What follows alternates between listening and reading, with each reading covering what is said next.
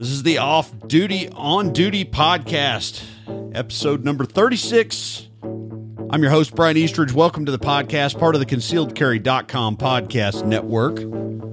The Off Duty, On Duty podcast, we take topics relevant to today's gun owners and tackle them from the perspective of everyday concealed carriers and the perspective of on-duty law enforcement officers to give you both angles of discussion. Today, I'm joined by Hanny McMood. He hadn't been on in a while, and we're going to talk rapid fire revolver roundup. How about that? That's what we're going to call it. Rapid fire revolver roundup. I'm going to ask, I'm going to borrow a page from one Mr. Jacob Paulson, and I'm going to pitch Hanny some questions that he has not been informed about, and I'm going to give him about 60 seconds to answer them. Today's podcast is brought to you by our new title sponsor, XS Sights. Check it out. Links in the show notes. If you haven't been paying attention on the social media, I put up a group I shot with a set of their F8s on my Elite LTT Beretta. Loving those sights. Breath of fresh air into my love affair with the Beretta. And I'm about to undertake a project with a Smith & Wesson 642 J-frame where I'm going to put a big dot sight on the front. Also brought to you by CCW Safe, the legal service membership for concealed carriers and law enforcement officers, the most comprehensive coverage by the most experienced team, ccwsafe.com. If you go to their website and at checkout, enter code OFFDUTY10, will save you 10% off your membership. As always, EDC Belt Company, manufacturers of the Foundation Belt, another one of our sponsors, and a reminder, Guardian Conference is coming up. Again, links in the show notes. We also, last week, Concealed Carry podcast, we had yet another drawing winner. Last week's winner, Danny, won a SWAT tee on the Concealed Carry podcast weekly giveaway. You have to enter that giveaway once a week. Every week they draw a new winner. You got stuff from Ready Up Gear, Mountain Man Medical, all kinds of cool products. And to be entered to win, you've got to enter every week. Like I said before, the link's in the show notes. Let's bring in our guest. Hanny McMood, back for episode number 36. You now are the front runner in most co-hostings of the Off Duty, On Duty podcast. You are in the lead, good sir. All right, we need to keep that up. I will agree completely. I have very few things that I can claim like that. Yeah, well, it's an honor bestowed upon few. How about that? So we're calling this episode Rapid Fire Revolver Roundup or Revolver Rapid Fire Roundup. One I hadn't decided yet. We'll figure that out later in post. But I've got about 18 questions here. They're all for someone who is a lover of all that which revolves. Yeah. We're taking a page from Jacob and I's podcast last week. I wanted to do a rapid fire revolver roundup. That way we get the maximum amount of information out for the minimum amount of chatter. So whenever you're I feel like Jacob said the other day, he said, I feel like a game show host. And that's kind of how I feel right now. Like, what's behind curtain number 3? Anyway. All right. Man, that list has grown.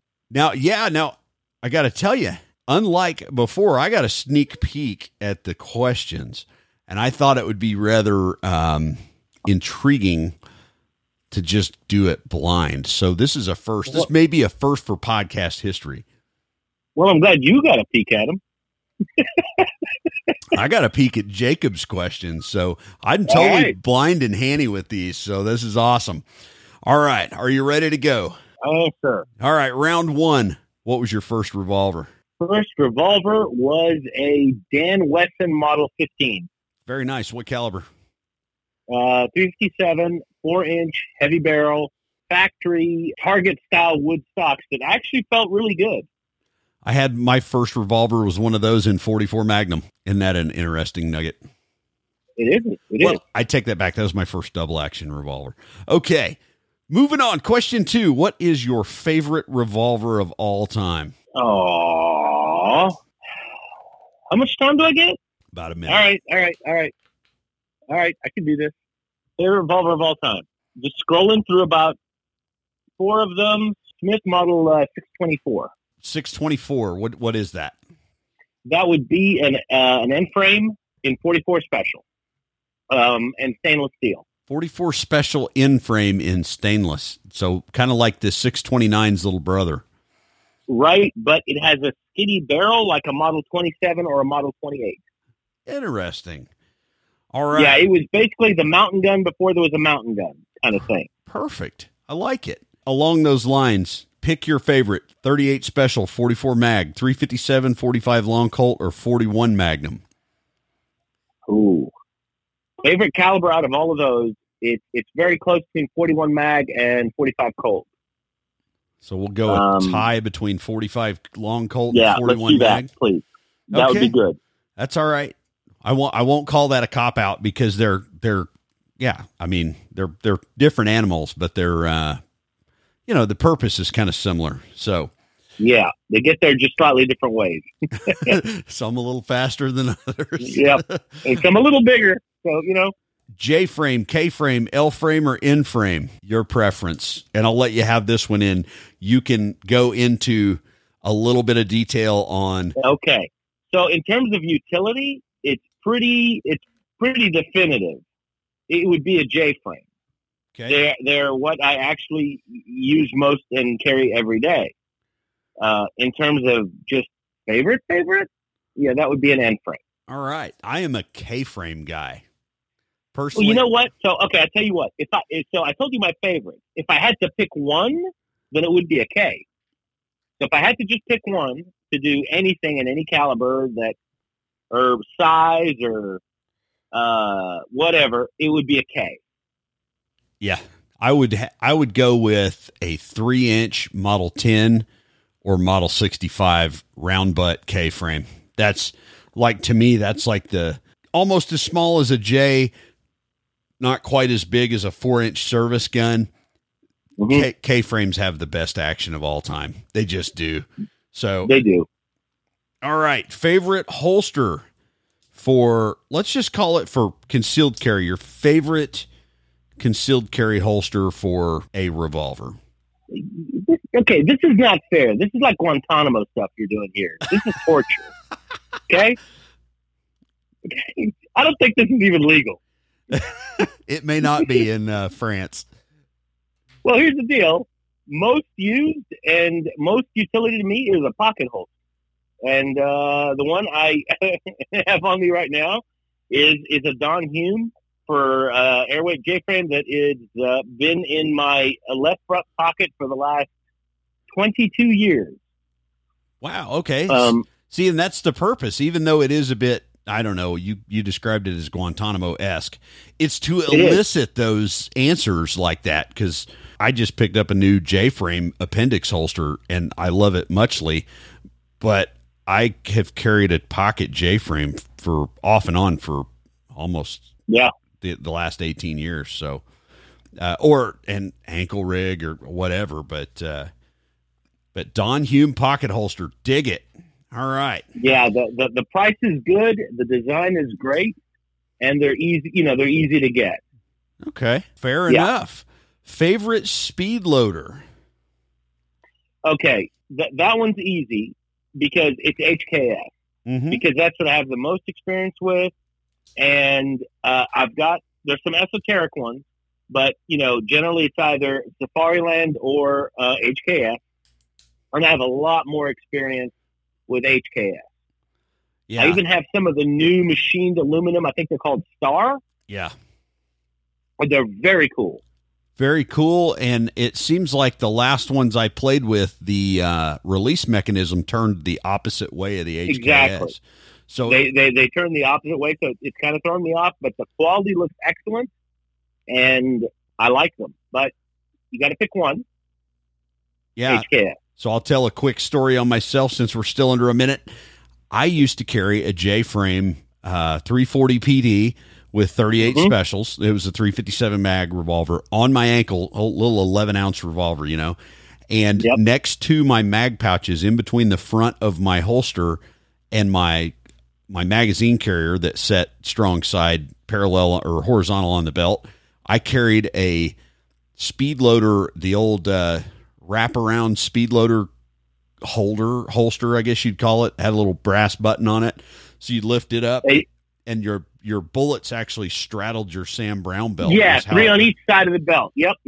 I actually carried one of those for a J-frame in between for years when I was in patrol. So people would go, why do you have a speed loader? I dig that. I never did that, but smart idea. All right. Your favorite way to concealed carry ammo, a reload for your revolver? Okay, I've got 2. Okay, it's a speed strip, and the new tuck strips are also very good. And I've recently gotten like 2 or 3 of the new kind that, the bullets that diagonally. Some of them now have 7 openings in them. There's a bunch of cool different ones, but the classic speed strip. And then if carrying a speed loader in concealed clothes, I have a Matt Delfatti single speed loader holster, much like the one that you described, where the rounds are 3 on each side of the belt. It's a very compact piece of quality leather. Okay, Matt Delfatti, little snap closure. Yep. Okay. Yep. There's a snap right on the top, and it kind of just, I wouldn't say clamshells because there's not really a spring in it, but yeah, it kind of clamshells open, and you snatch it off your belt. Yeah, I generally use one or both of those methods simultaneously. Okay. My favorite method is I carry a speed loader in each front pocket, an HKS. Okay. That's my favorite way right now. And I mean, some people would argue, well, your change is in there and this and that. I practice with it quite a bit. And which begs the next question. Do you carry your revolver reload ammo on your strong side or your off gun hand side? No, strong side. Okay. Strong side, because of the way I was taught to load. Revolver goes in the off gun hand once it's emptied, and then load out of the strong side. Yeah, that's how I was taught as well. I do practice sometimes because I think like, well, what if I'm disabled and I can't get my ammo out of there? That's why I carry one in my off gun side pocket as well. That's just one of my little quirks. All right. Okay. If you had to choose Smith, Colt, or Ruger. Okay, that's fairly easy, even though I have all 3. Smith. It would have to be a Smith. Each has certain attributes, and if I was a smart man, it'd be a Ruger because they tend to be pretty much indestructible. But I think I own 1 or 2 Rugers. I currently own either 2 or 3 Colts. No, 4 Colts, and then the rest are all Smith. So I've got to go with Smith. Yeah. I own 1 Colt, and you probably saw a picture of it the other day. My dad gave me back. I guess he had like the new Frontier. Yeah, he'd bought it and sold it, and it had been traded. And he's like, "This thing's like a bad penny, dude. It just keeps coming back." He said, "I finally, after like the 4th time, I stuck it in the safe, and I figured I'd give it to you when you're older." Well, that day came, so appreciate that one. Let's see, we got that one out of the way. Okay. For everyday carry, snubby, 3-inch, 4-inch, 5-inch, or 6-inch. For everyday carry, for me, 3-inch might be where it should be, but for me, it's actually 2. If it's a J frame, it's 1.8. We'll call it a 2, and otherwise, I carry a Model 12, which is a airweight frame, K frame, 6-shot, 38. It's just a light Model 10. Oh yeah. So, and for those, and it's 2-inch. So yeah, and for those that didn't know, the Air Force commissioned those originally airweight. That was like the OG K-frame airweight. I didn't know this until my dad, of course, being the revolver nerd he is. I show up at his house and I'm like, "Good night. This classic Smith here is really light. It looks like a Model 10, right?" And I crack the cylinder open. I realize the cylinder is aluminum. And if you ever find one of those and you ever happen to buy one, which they've gone through the roof, do not shoot it. Do not shoot it. Yeah. Studying revolver history, They supposedly made a downloaded load for it. Right. And then after that, I'm told they destroyed most of them. So there was that one. I believe the Air Force called it the M13 long before there was the Model 13 that we know and love as the classic old FBI gun. Yep. And I think Colt made an identical gun, but they called it the Air Crewman. Yes. So they had two. They had a Colt and a Smith, and they're both rare as hell. So very cool. And the ones that do exist with an aluminum cylinder are collector's items because most of them that survived were retrofitted with steel cylinders. Yep. So cool. Porting or not? Wow. Porting or no porting? In general, no porting. Okay. I have very few ported guns, and I see the use and the utility and the advantage in some guns, but by and large, no. Generally, bigger calibers where you actually get enough venting that it actually does, help with muzzle climb. And well, technically, in terms of physics, it doesn't lower recoil. It does lower muzzle lift, in which case means, we can shoot it better and faster. But again, only in certain guns, but by and large, no porting. Yeah, I had my original Dan Wesson was Magna ported. So it was ported through the barrel insert and the sleeve. And right. And oddly enough, that gun was much less pleasant to shoot when it was ported. It just hurt because it pushed the gun right back into your hands so hard. It did. And that's why a lot of people prefer single action revolvers in big calibers, because they roll in the hand, which I really don't like, but it is more pleasant. And this does the exact opposite. You got a double action grip, which is more designed to bring it straight back. And then you add to it something keeping the muzzle down, which makes it come straight back even harder into your hand. Right. Next up, 2 revolvers every gun guy should own. Okay. Well, the first one is easy. A K-frame of your choice, either 3 or 4 inch barrel. It could be 357 and 38, or it could be just 38. But that family that is a Model 10, a Model 64, a Model 13, a Model 65, you choose the barrel length, but K-frame 6-shot and able to shoot 38. Okay. Finish is up to you, whether stainless or blue. Barrel length is up to you, but one of the family of the classic M&P. Yeah. Okay, that's number one. Number 2, it would have to be a J-frame. Again, utility plays a huge role there. A 5-shot J-frame, hides in places and gives you the ability to do certain things that no other handgun can do, at least for me. So, 2 would be a J-frame and a K-frame. Stick to that, same calibers. But, again, with the J-frame, I can't say that a 442 versus a 642 versus a 638 versus, those preferences are up to you. But I prefer an airweight J. If you want steel, you can have steel. But there you go. That's as much as I can narrow it down to. Yeah, that's my 2 as well. I think there is about a metric ton of Model 10s out there that are, blued or nickel. Lots of blued Model 10s out there that K-frames have great actions, and they're still one of the models that is affordable on the secondhand market. You know what I'm saying? Like, just barely. I mean, the prices that I've seen recently on, would have been $150 revolvers in our lifetime. Yeah. I had a conversation with your dad just a couple weeks ago in Oklahoma. And he was talking about the era when everybody was transitioning to autos. And he said he used to have a flat rate that, he'd buy if somebody offered it to him, And I can't remember whether he said 150 or 175 bucks, He didn't care if it was 150 on a K-frame and 200 on an N-frame or an L-frame.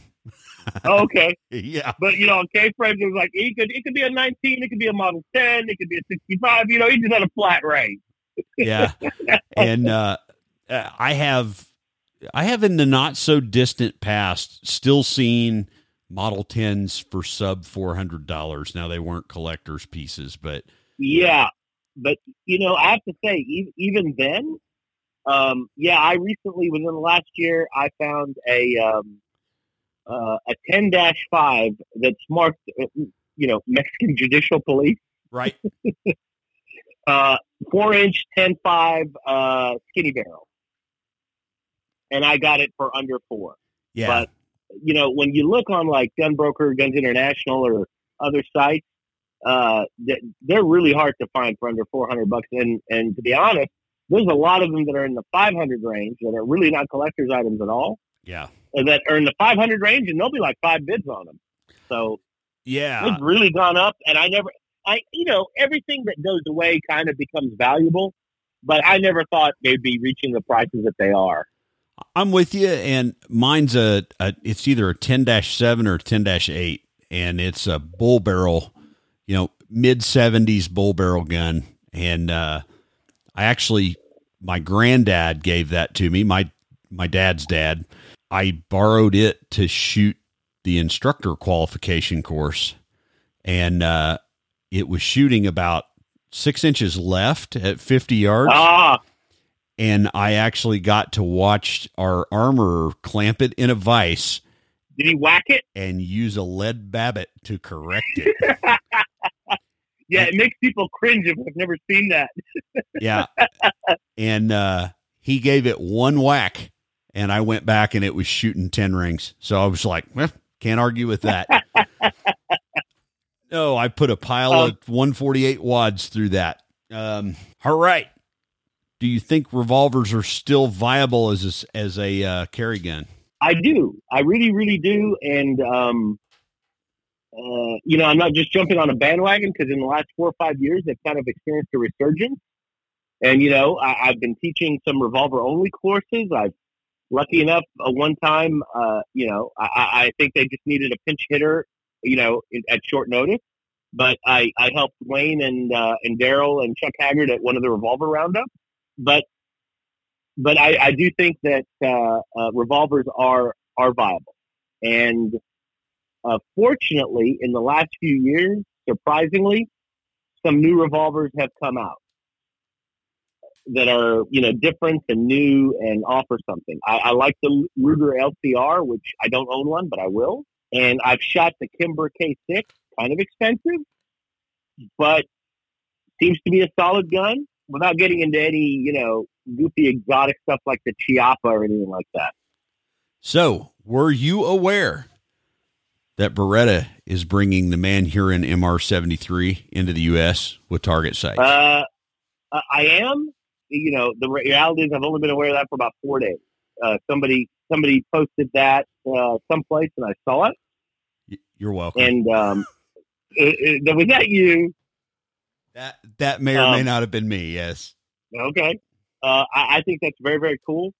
It is indeed. Yeah. My only hope for owning one is that some cop decides to buy one on a whim and then gets divorced, and I get to take the spoils. That's terrible. It's possible, but yes, that has been a profitable route for all of us at some point in our lives.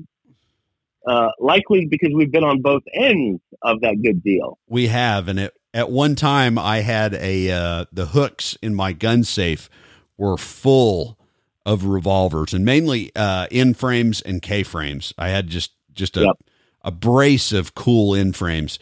And somebody said, "Man, how did you get all these?" And I said, "That is a wall full of other people's shattered dreams." So terrible, I know. But I gotta laugh at that. That's awesome. Well, it put some bad karma on me, because about 2 years later, that whole wall got resold again. For an indeterminate reason. We don't know why. Oh, I know why. We'll talk about that in another episode. The next question, your favorite revolver sights. Are you a K-sight guy? Are you a milled Novak guy? Dovetailed front sights, gold bead, big dot? Okay, favorite. Favorite would be adjustable sights, gold bead front. We're pretty similar. And I've got two set up just that way. and both of them have the front sight that is sold to gunsmiths. It's not really drop-in by SDM, Scott Mulcairn, SDM Fabricating, and you have to figure out the height roughly, and he'll send you one, and then you have to, depending on the revolver, whether the sight is the Smith & Wesson DX style, or whether it is pinned, or whether it's not pinned at all, in which case you need a good gunsmith to mill off the front blade, make a slot, sink it, and then put a pin in sideways. And that's what was done on both of mine.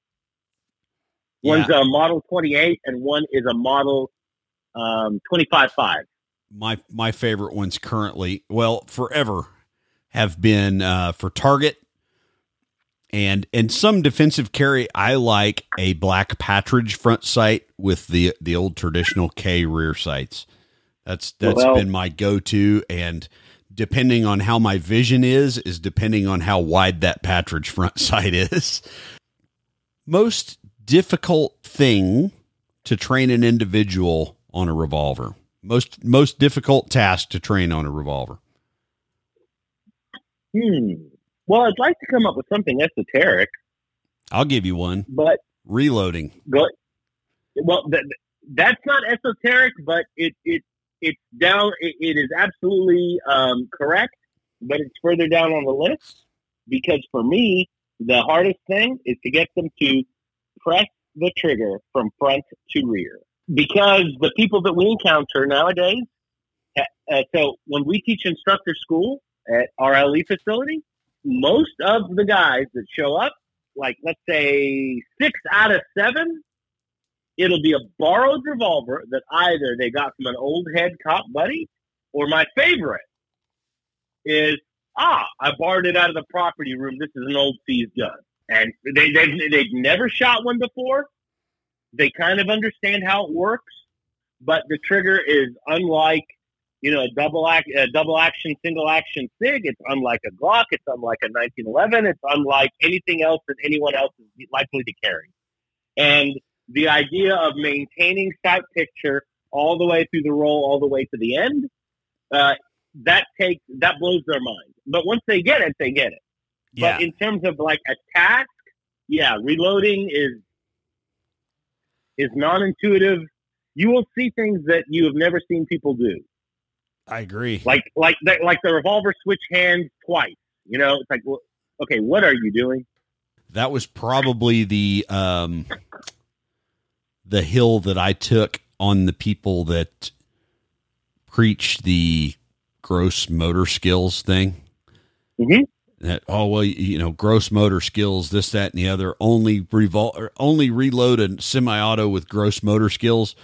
Like, come on, guys. Yeah. Cops were reloading wheel guns, and there ain't anything gross motor skill about it. Yeah. That's when we take a good concept and take it to a logical conclusion that has now become illogical, because it is 7 steps beyond reality.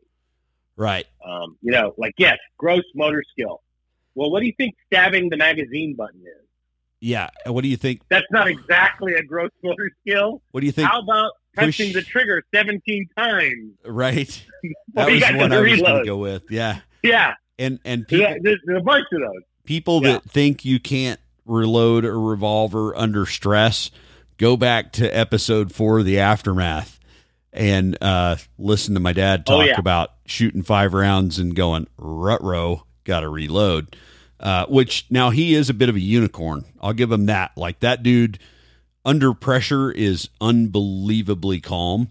But the flip side is, at 22, he was keenly aware he had 1 round and was able to manipulate that revolver using fine motor skills and get it reloaded, in just a matter of seconds. So, since I've been answering other questions quickly, yes, I will digress here for a moment.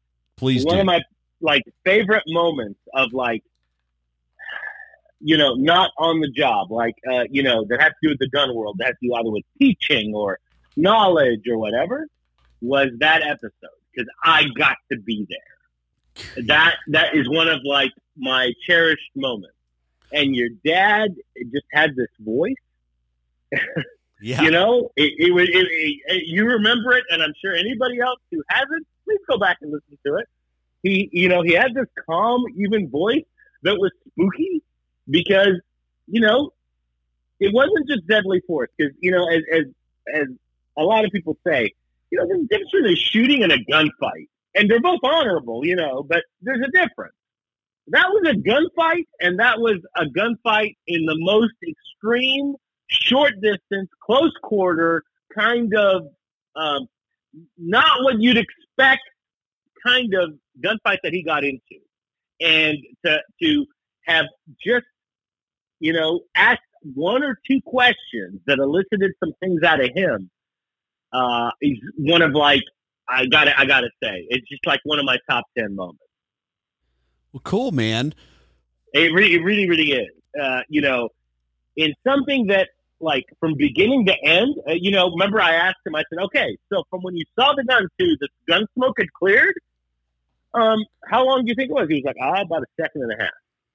Yeah, he said sub 2 seconds. Sub 2 seconds. And it's like, at a lot, and it's, you know, anybody who's heard that, a lot happened because there were 3 different people involved. His partner, a bad guy, him, and yeah. So anyway, so there you go. I just wanted to put that out there. Yeah. So having the capacity and reload thing, would you rather? And this is not going to be one of those, you know, have to pee and be stuck in traffic questions, but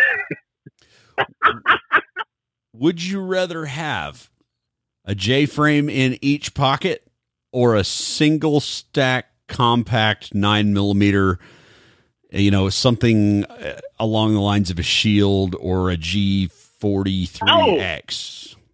Oh, okay. That's an easy one. Not even a nanosecond. I'd rather have 2 J-frames. Fair. Yeah, no doubt in my mind at all. I'd rather have 2 J-frames. Okay.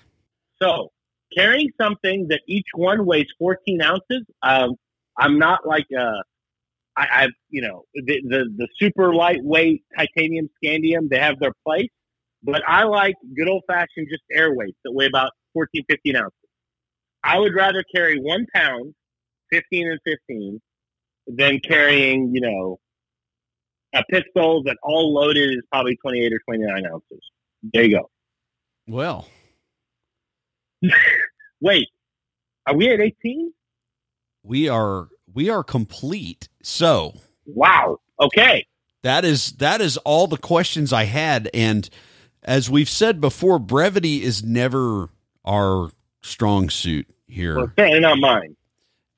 But I will give an example really quickly. Actually, 2 examples of 2 people that I know personally.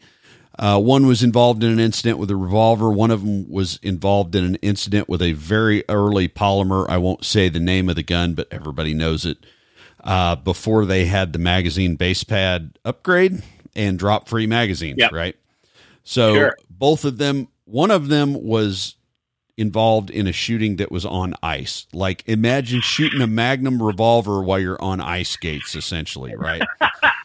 And okay, I'm trying to picture that. Okay, as the gunfight starts, he falls with his gun in his hand, and he hits the cylinder on the pavement hard enough that it fractures the cylinder hand. So now when he pulls the trigger, the hammer will fall, but the cylinder won't rotate. Oh, okay, got it. So what does he do? He manually rotates the cylinder and keeps fighting. Example number 2, drug warrant, 4x4 post, door frame, whatever. Magazine base pad gets broken off right as the gunfight starts, and it pukes bullets and spring and follower. So, being the good officer he was, he taps, racks, nothing. Taps, racks, grabs another magazine, tries to insert magazine won't go in the gun because a non-drop free magazine hull was in the magazine. Sure. Okay. Yeah. So, do I think revolvers have their place? Absolutely. Do you think, and I'll give you mine first, I've seen people write on the interwebs about how they're not as reliable as semi-autos are now. And my contention with that is when you've grown up in a polymer world and you don't know how to change the oil in your car, Revolver's probably not the gun for you. I peeled mine down today because it had what looked like what would you call it? Like varnish on the inside where somebody had put some lubricant on it years ago. Or maybe WD-40, which is even better. Yeah, and it kind of crystallized. It didn't do anything bad to it. I just peeled it down, and it requires some special tooling to take apart. Whereas your modern semi-auto, not so much. It's one lever and pull the slide back, pull the spray. Yeah, it's not as complicated a process. And to get the ejector rod out, you need a tool and things like that. So I think a lot of that gets lost in translation when you realize that the dudes that carried revolvers were taught to peel those things down to parts and pins and if you've ever noticed, most revolver like display boxes have a set of fitted screwdrivers and some other stuff in them. So they're kind of a throwback to some old world technology. But do I think now what I like to call your transition era Smith & Wessons, the ones that were starting to use MIM parts pre-side lock, I think those are some of the finest, like off-the-shelf revolvers that require very little hands-on maintenance. Right. And what I mean by hands-on is you don't really need a forcing cone cutter or, you don't have to know how to file straight to make one of those work really good. Whereas, prior to that, the old Model 10, 65, 64s back in the day they required a lot of hand work, much like 1911s, now we're kind of in this heyday where you can kind of pick one up and it's going to be a viable platform. Whereas 10, 15 years ago, not so much. If you choose carefully, in my opinion, you have to get above the $1,100 range.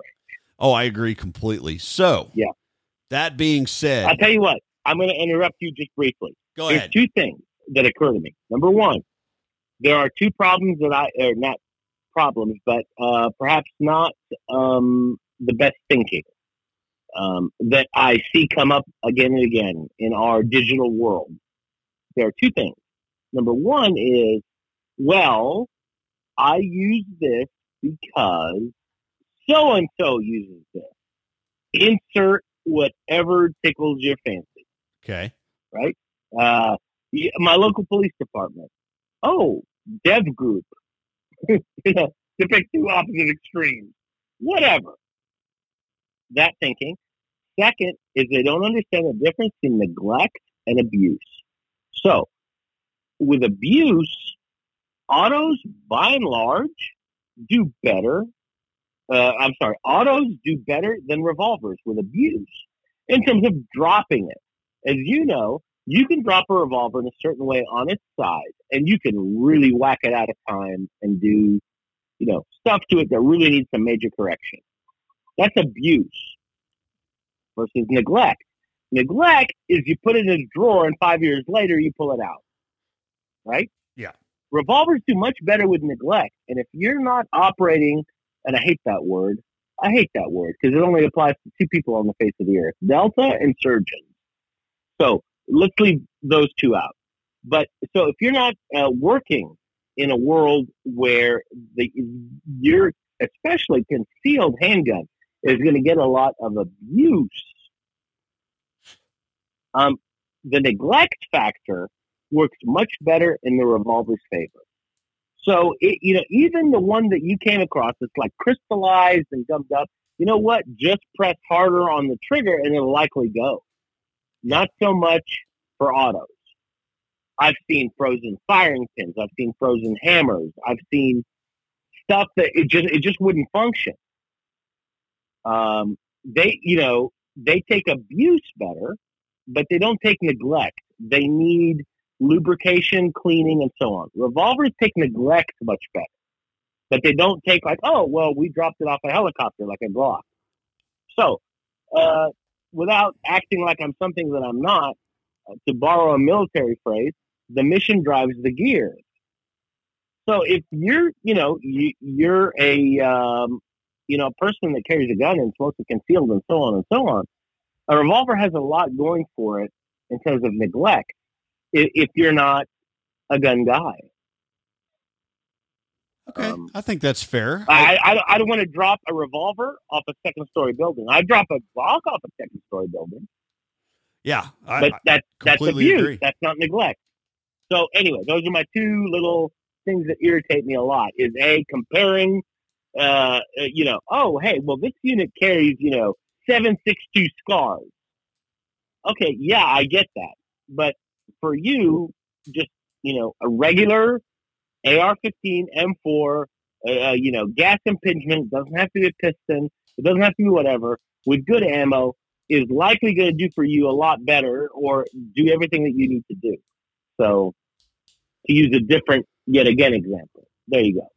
I hope that makes sense. Well, cool, dude.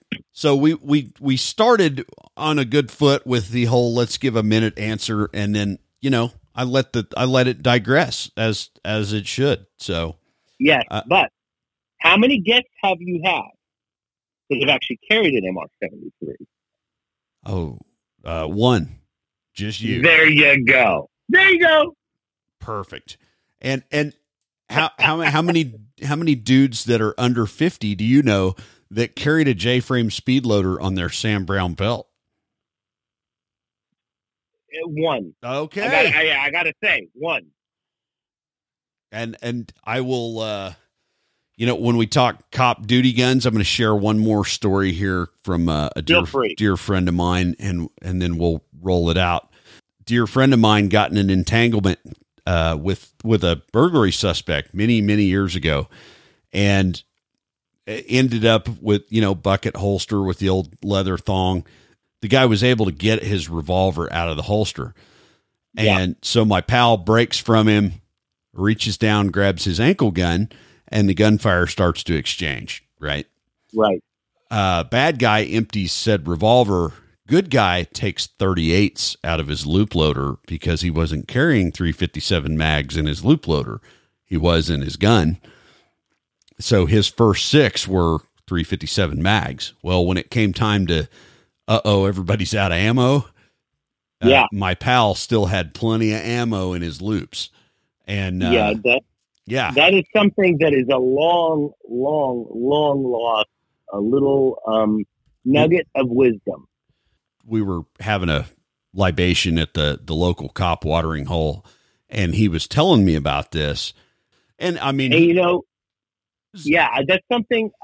To be honest, an old time instructor like Masada Youth was writing about that stuff decades ago, and it's somehow imprinted. Exactly. All right. Revolver rapid fire roundup with Hanny McMood, the now longest standing guest co-host on the show. Thanks to Hanny. I'm going to go ahead and start the music. There it is. All right. Episode 36. Reminder, check out today's sponsors. Our new title sponsor, XS Sights. Link in the show notes. CCW Safe. Use code OFFDUTY10 for 10% off your membership.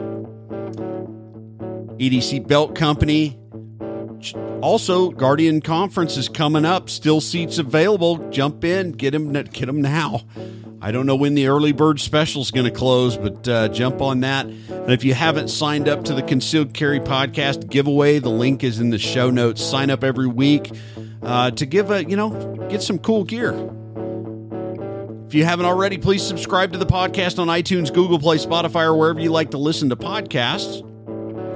The Off Duty On Duty podcast is a production of Eastridge Training and Consulting, LLC.